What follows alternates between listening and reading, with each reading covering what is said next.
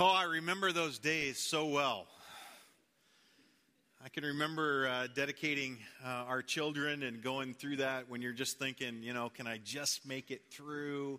Will they not pray so long? Can we just, so we can get back to our seats? And so, hey, you did great, parents, and it's a privilege to be involved in that with you. Well, for the past few weeks, we've been in a series called Politically Incorrect Statements of Jesus, and we've been looking at statements that Jesus made that did not sit well with those that heard him make those statements with their own ears. And indeed, they don't sit well for many of us who read these statements in the New Testament 2,000 years later. And just like when Jesus made those statements, they were not invalidated simply because they were not well received by the audience.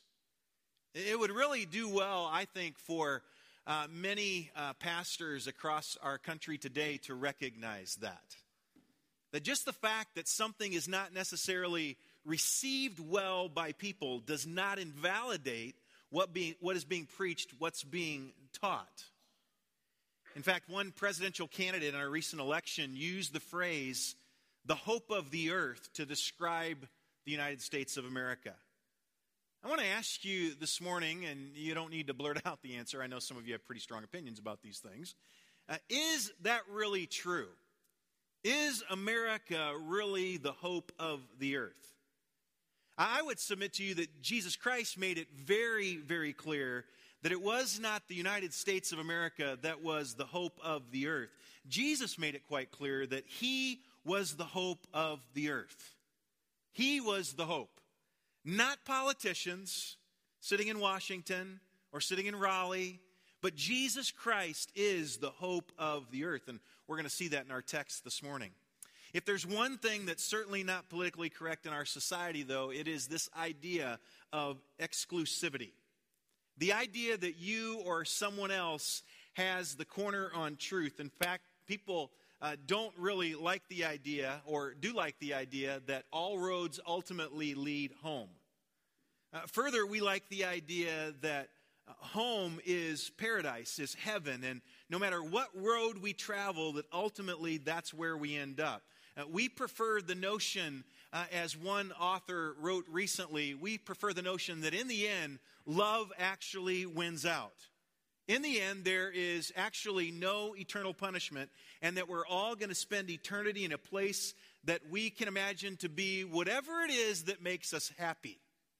You ever heard somebody to say to the question, what is heaven? And somebody give the answer. In fact, somebody that's supposed to know better will give the answer. Heaven is whatever makes you happy. Now think about that for just a moment. If heaven were actually just whatever makes you happy, what would heaven be for you today? I'm not going to tell you what it would be for me.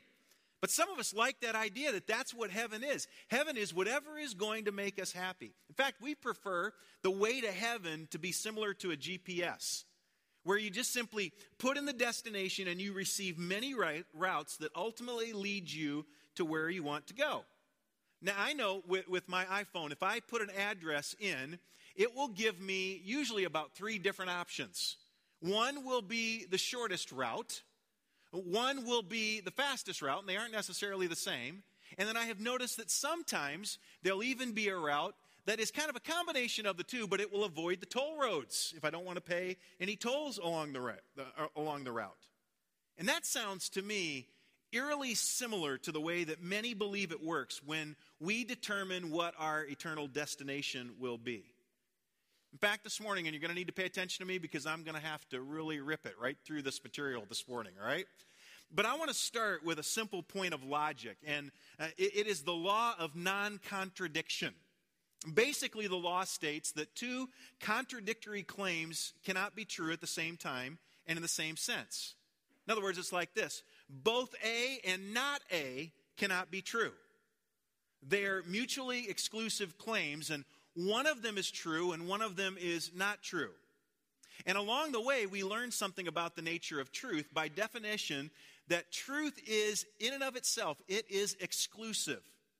If a statement is true, then it is exclusively so, and all other claims to the contrary are false. okay? It doesn't really matter if you don't want to hurt your child's feelings when they say 2 plus 2 is 5, because it ain't, right? 2 plus 2 is 4, and that's the fact. Doesn't make it just because you say it's 5, doesn't make it 5. It is 4. Now, the idea that all religions are right was originally espoused by a man by the name of John Hicks in the form of an analogy. Many of you have heard it before. We don't need to spend a lot of time on it this morning. It's an analogy about an elephant and 3 blind men. You've heard it, right?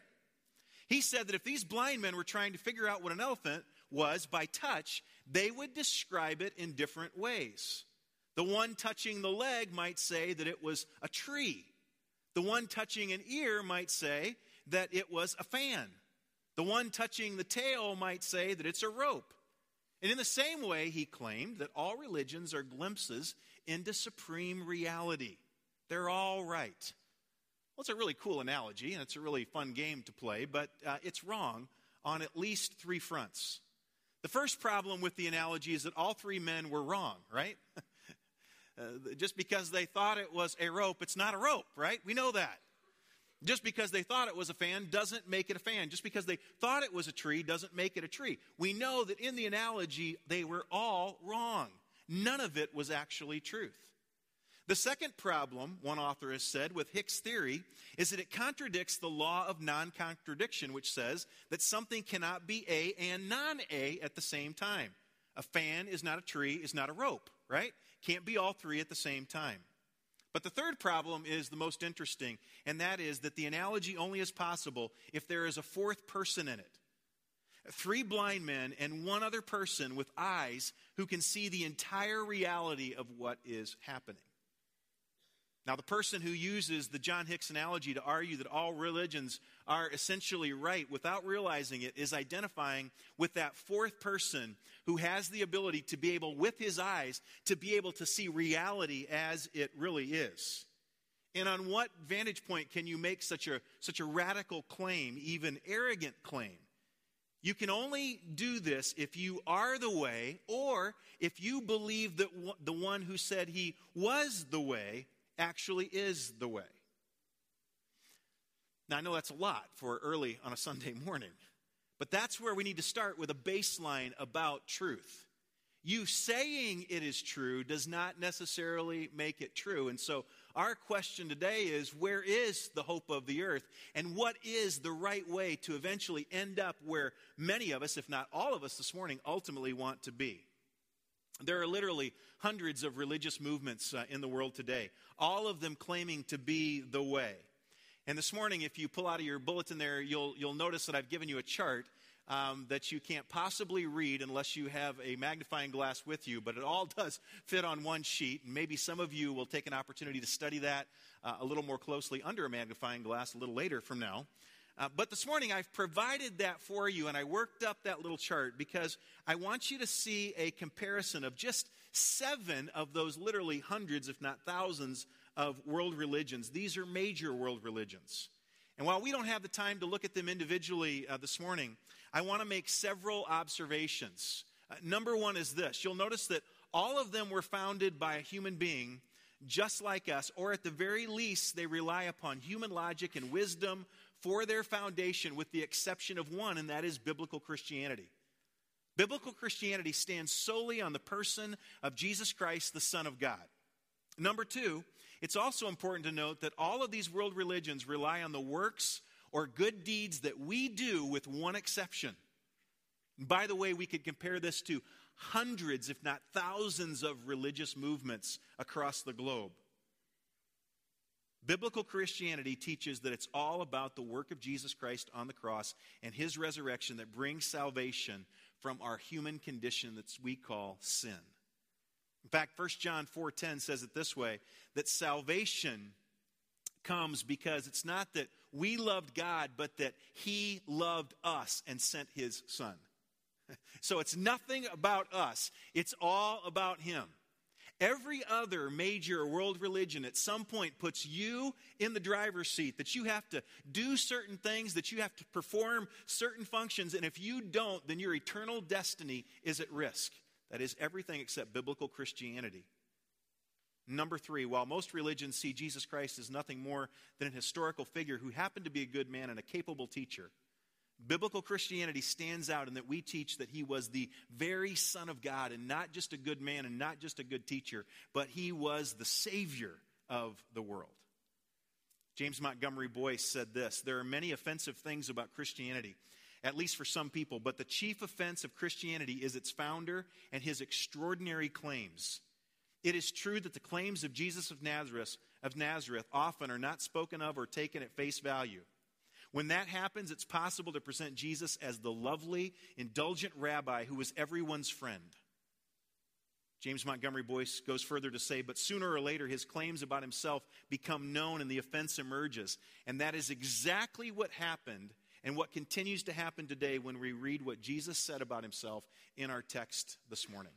If you have your Bibles, turn to the book of John, chapter 14, to a passage that if you are a churchgoer, certainly if you've been to a Christian funeral, you have heard this passage read. We oftentimes go to it for comfort, at least for the first few verses. We like it. We like the truth that it says until we get down to about verse 6. Now, let me set the stage for you this morning. Jesus has just predicted to his disciples his betrayal. And his disciples are very worried and they're concerned about what's going to happen next. They're confused. They realize that their 3-year relationship with Jesus is just about to come to an end. And so Jesus speaks to them to kind of calm them down and to bring hope in what appeared to them to be a hopeless situation. And that's where we see ourselves in chapter 14 and verse 1. Look what the text says. Don't let your heart be troubled.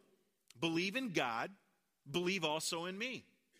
In my Father's house there are many dwelling places. Some translations say there are many mansions. If it were not so, I would have told you, for I go to prepare a place for you. And if I go to prepare a place for you, I will come again and receive you to myself, that where I am, there you may be also. And you know the way I'm going.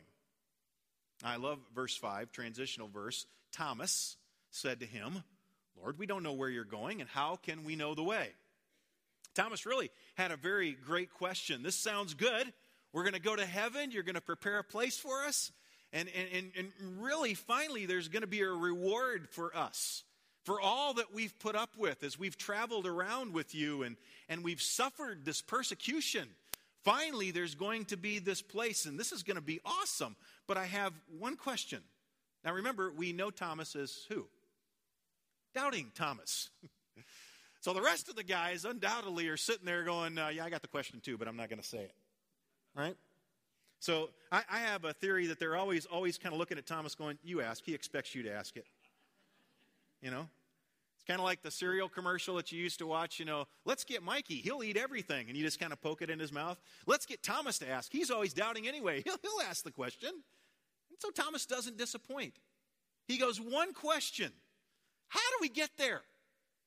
You're telling us that you're going someplace. We're not really comfortable with that. We don't really think that's a good idea. Pete's already made that really known to you. We don't think that that's a good idea. That really doesn't need to happen. Peter's got a better plan, right? Known as the disciple with the foot-shaped mouth. He's always got a better plan, even than the Son of God. And so we don't know where you're going. How are we going to get there? This all sounds really great and exciting, but if we don't know how to get there, what good is it? Now, this is a baffling text for me in one sense, and I don't know if you've ever thought about it this way. It's amazing that these men have walked with Jesus along the way, and they've heard him teach. Probably at this point, hundreds of hours of teaching. Not from some just mere man. They have heard the Son of God teach people. And here they are 3 years later, right before Jesus is about to be betrayed and ultimately will be crucified and will suffer and die and shed his innocent blood for the sins of mankind. And they still don't understand the real reason why Jesus came. They still ultimately don't get the full gospel, the good news. And what's really cool is in one line, Jesus is going to give them the whole thing. Look at verse 6, because here's the politically incorrect statement that Jesus makes. Jesus said to him, I am the way, I am the truth, and the life, and no one comes to the Father but through me. Read that again. No one comes to the Father but through me. That doesn't sound like all roads eventually lead to paradise, right? You may get there just a little bit differently than I get there, but hey, one day we'll go, hey, how'd you come? I came this way, you came that way, but hey, we all ended up here. Doesn't sound like that, does it? It sounds like Jesus said, I am the way, I am the truth, I am the life, and you're only going to get to the Father, you're only going to get there through me. I believe that that is the most clarifying declaration that Jesus made while he walked upon planet Earth. And I really wish we had an hour this morning just to stop here and talk about the theological ramifications of this particular verse. You see, there are so many religions that accept God. You'll see on that chart there this morning. But they either reject Jesus simply, or they simply see him as a moral teacher or prophet. And yet, he is declaring here with no uncertainty that the only way you get to God is through me. And so you cannot sit here this morning and say, I believe in God, but this whole Jesus thing, I'm not really into that. You can't say that. Jesus himself said, I am the way, I'm the truth, I'm the life. The only way to get to God, the only way to enjoy a relationship with your Creator God is through his Son, and that's me. I'm Jesus Christ. Now here's the problem. If I were to get on TV today and get the attention of 300 million Americans, and I would boldly proclaim to them that Jesus is the way, that's the only way that you get to God. You know yourselves, that is incredibly politically incorrect. Jesus makes a statement of exclusivity that there is no way to forgiveness of sin, to eternal life, to salvation, the presence of God, the kingdom of God, to get to heaven except through him. And our human condition that we call sin is fatal without Jesus. You see, you could be here this morning and you could think you're good enough. You can think that you have given enough money, that you have helped enough people, that you've lived a relatively moral life, and yet to die without a personal relationship with Jesus is to be eternally disappointed. We are alienated from God. We are ignorant of the truth. We are condemned to spiritual and eventually physical death. And the text this morning is the pure gospel message, the good news. Instead of alienation, there is a way to God. Instead of ignorance and wandering aimlessly in this life, there is truth, and it's found in Jesus. And instead of death, spiritually and ultimately physically, there is real life. Not just now, but for eternity. But it's a statement of exclusivity, but it's a statement of great hope and great freedom. It's a very offensive statement to those that are confronted with the gospel truth. Most people don't like the idea that Jesus is the only way. Now here's what you have not heard me say this morning. You don't see on the comparison of world religions, Baptists and Presbyterians and Lutherans and Methodists and all that. We're not talking about organized religion here this morning. What we're talking about is who Jesus is and what we must do in order to have a personal relationship with the God we were created to enjoy. Simply outlined, he gave three very exclusive statements about himself, and I want to look at them just briefly in these last few moments that we have together. Number one, he said, I am the way. You'll notice there in your notes, there's an R, reconciliation. He is the way. He provides reconciliation. Reconciliation in what sense? That there is a human condition that is called sin that has separated us from God. It's like this morning, husbands and wives, you can relate to this, although everybody can in one particular sense, and in a relationship with a friendship, when you have something that stands between you and another person.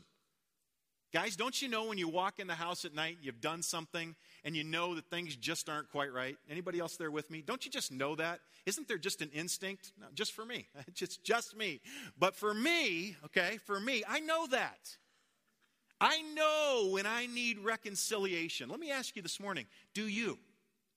Do you know that in a spiritual sense, you are dead in your trespasses and sins? Or have you bought into the idea that we are basically just good people?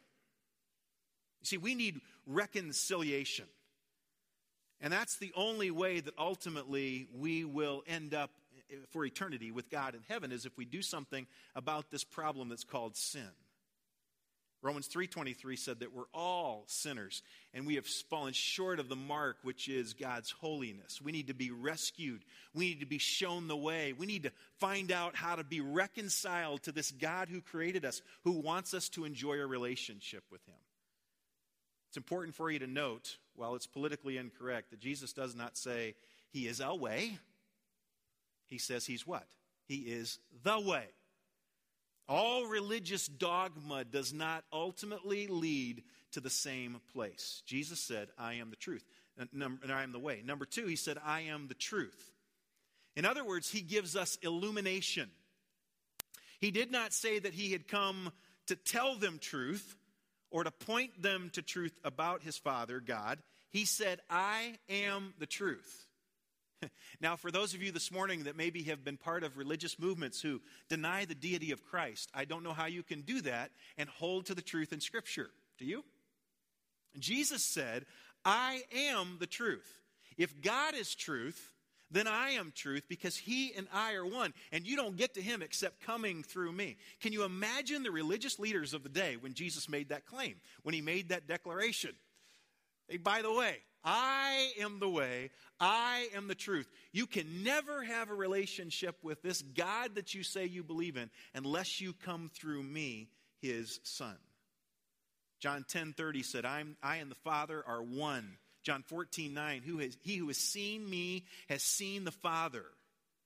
Those that would deny the deity of Jesus, there it is. You don't know God unless you know Jesus. Don't say that you believe in God. Don't say that you're a good moral person and discount Jesus. You cannot know God unless you know Jesus. He is the truth. And what truth do we learn about God through Jesus? We learn that he's a personal God. That's the whole idea, by the way, of the incarnation, which I love. Don't you? Don't you love the idea that God came down to us? We're going to celebrate that in just a few weeks at Christmas, that he wanted a relationship with us. Stop for just a moment and think about that. The God of the universe wanted a relationship with you, so much so that he sent his Son to live amongst mankind. Would you do that if you were God? Not a chance for me. Not a chance. The nicest one of us here this morning, I would not be interested. If I was God, I would have nothing to do with me. Nothing. I would see me as insignificant. And yet God, because he is personal. Don't miss it this morning. In fact, Christmas will be so much more meaningful to you this year if you grasp the truth of the incarnation, that God is a personal God. That he wants a relationship with you. He's not some distant cosmic force out there just waiting for us to mess up and going, ha, ha, ha, ha. That's our view of God for so many of us. If I mess up, it's kind of like a little dog that's been kicked. That's not God. He's personal. And as Jesus came to live amongst us, we're able to enjoy that and to know that. He is the illumination of that truth. Jesus also reveals that God is a God of mercy. He's a God of love. And so we see it demonstrated that God is not deaf to the cries of mankind. And even while requiring justice, God came to people willing to die for them in their place and provide peace and joy and goodness and all of the blessings of the Christian life. That is an incredible thing. God is personal, that God is a God of mercy, and Jesus, being the truth, illuminates us to those very facts about who he is. And number 3, he said, I am the life. The R there is regeneration. I really love this last claim that Jesus made. I mean, it's really great that he's the way, and I know the way to get to heaven, to ultimately have my sin debt taken care of. I'm glad that he provided that way. I'm glad that he's the truth, that he illuminates truth about the God of the universe. But I think I am most thankful that he's the life. He says, I am the life. For all who are spiritually dead and physically dying, says, there's good news, Jesus says. I am the life. On this point, Theologian Arthur Pink writes, "The whole Bible bears solemn witness to the fact that the natural man is spiritually lifeless. He walks according to the course of this world. He has no love for the things of God. The fear of God is not upon him, nor has he any concern for his glory. Self is the center and circumference of his existence. He is alive to the things of the world, but he is dead to heavenly things. The one who is out of Christ exists, but he has no spiritual life." I would say to you this morning, if you wonder why, as you look around at other people, you don't seem to have the life that they have. And by the way, I'm not talking about necessarily physical things that you possess. There's a good chance the reason is because you are spiritually dead. In fact, it's what the Apostle Paul was talking about. Some of you who have been here enough time know this is one of my favorite passages of Scripture in Ephesians chapter 2, verses 1 through 10, when he wrote to the church at Ephesus, "And you were dead in your trespasses and sins." That's bad news. He goes further to say, "In which you formerly walked according to the course of this world, according to the prince of the power of the air, of the spirit that is now working in the sons of disobedience. Among them we too all formerly lived in the lust of our flesh, indulging the desires of the flesh and of the mind, and were by nature children of wrath, even as the rest." That's bad, right? I mean, that's not what you want to hear at the end of a good weekend, right? That's who we were. That's who we are apart from Christ. We are dead in our trespasses and sins. And I love verse 4. I would have really hated it if Paul had stopped at verse 3. That's bad. "But God, being rich in mercy because of his great love with which he loved us, even when we were dead in our transgressions, made us alive together with Christ. By grace you've been saved. And he raised us up together with him and seated us with him in the heavenly places in Christ Jesus, so that in the ages to come he might show the surpassing riches of his grace and his kindness toward us in Christ Jesus." We were dead, but he has regenerated us. He has made us alive. You see, our world struggles with Jesus' claim of exclusivity. Here's what you're going to find out as you do life with people who don't know Jesus as their Savior. Here's what you're going to find to be true. See if you agree with me this morning. No one struggles with the idea of spirituality, right? That's all fine. As long as you do your thing and you kind of do it over there, and you don't for sure take it into the public realm, right? Nobody struggles with that. Certainly nobody struggles with prayer. Isn't it amazing that when we go through times of tragedy in our country, what's the first thing our political leaders call for us to do? Pray. Like sometimes they say, pray to whoever and pray whatever you want to do, just pray. Right? Nobody struggles with that. The idea of prayer, that's a cool thing. Miracles, pray for a miracle. Nobody struggles with that. Healing, the supernatural, that's all fine. What they struggle with, what our world struggles with, is exclusivity. That one religion is right and that one is wrong. That one sacred scripture is right and others are wrong. That one path to God is right and all others are to be eternally disappointed. The exclusivity of Christ is what is most disdained in our world today.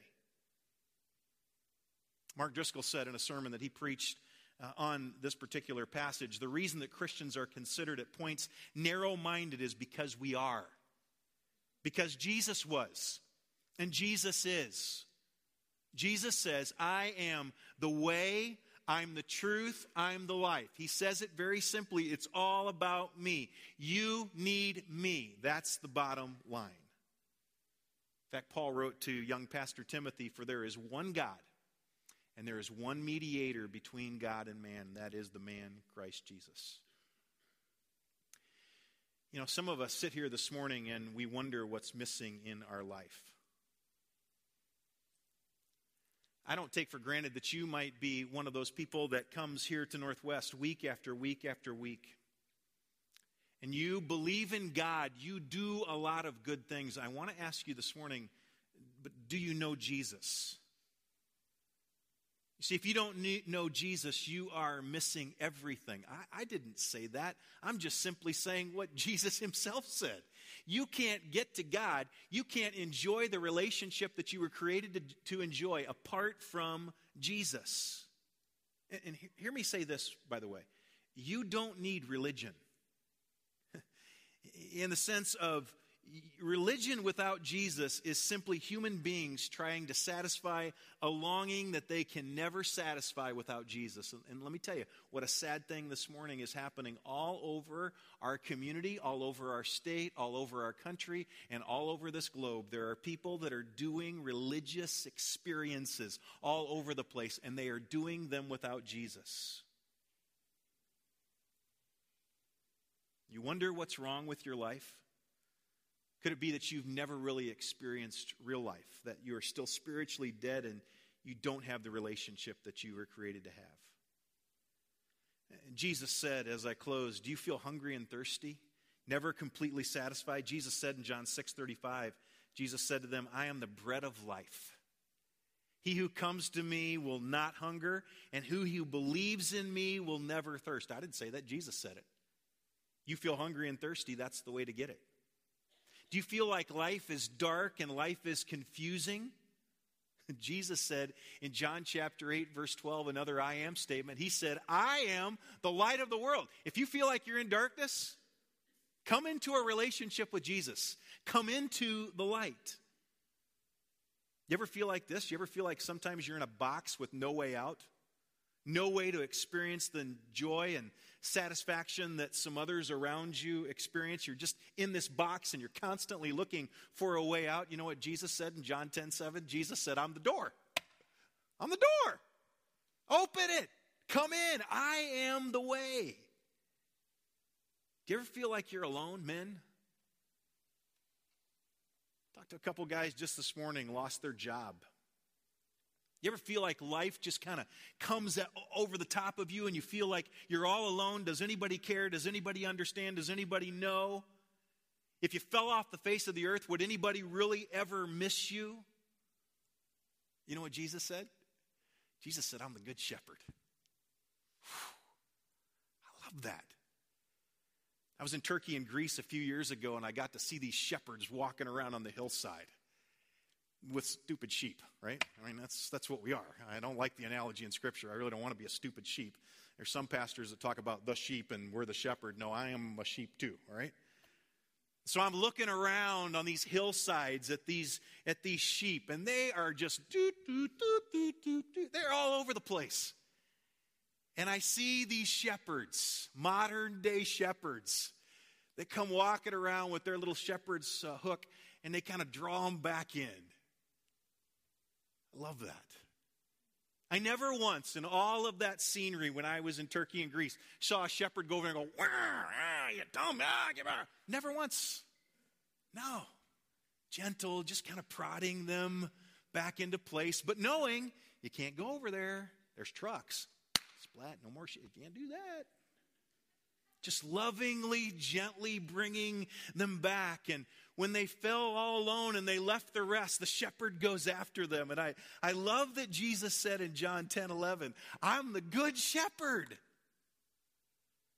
By the way, for those of you that feel beat up and abused in churches, that's what your pastors are supposed to be. In a very real sense, we ought to identify with you because we are sheep as well. Jesus said, I am the good shepherd. Do you ever feel depressed when you realize and think about the brevity of life? And you wonder, is this all there really is? I want to tell you this morning that life on this planet is not the end. The older I get, 46, I realize that in a very real sense, I don't think I could be an old man, a really old man. I mean, some of you think I am an old man. I think, man, if I could live to be 90, that'd be awesome. But I was thinking the other day, that means I'm halfway. I mean, like, about time to turn the thing over, right? Do you ever think about that and go, wow, is this all there really is, that I go to work, I go to school, I get married, I have some kids, I get a job, and I retire, and I sit by the seashore, and I collect seashells, and then all of a sudden I get really sick, and I go to a nursing home or to a hospital, and then I die. That's really depressing to think about that, isn't it, if we're honest? I'm so thankful as a minister of the gospel of Jesus Christ to be able to proclaim to you today that this is not the end. He said, Jesus said, I am the resurrection. Because I rose from the dead, one day you will as well. And let me tell you this, you will spend eternity someplace. Jesus said, I am the resurrection and I am the life. And because he lives, we'll live also. So if I die today, I'm satisfied, as Abraham said. I'm satisfied. Because I know, as the old chorus goes that we sang when I was a kid, this world is not my home. I'm just passing through. My treasure is laid up somewhere beyond the blue. The angels beckon me from heaven's open door. And I can't stay at home in this world anymore. That's all possible because Jesus is the resurrection and he's the life. The book of Acts chapter 4 verse 12 made it very clear, and there's salvation in no one else. For there is no other name under heaven that's been given among men by which we must be saved. And so the big idea is this: people prefer options. When it comes to heaven, there's only one option, and it is Jesus alone. He said, I am the way, not a way. I am the truth, not a truth. And I am the life, not a life. That's how we come into a relationship with the God of the universe, and we enjoy that relationship that he created us to enjoy. And apart from Jesus, you and I will never experience true soul satisfaction in this life or the life to come. Let's pray.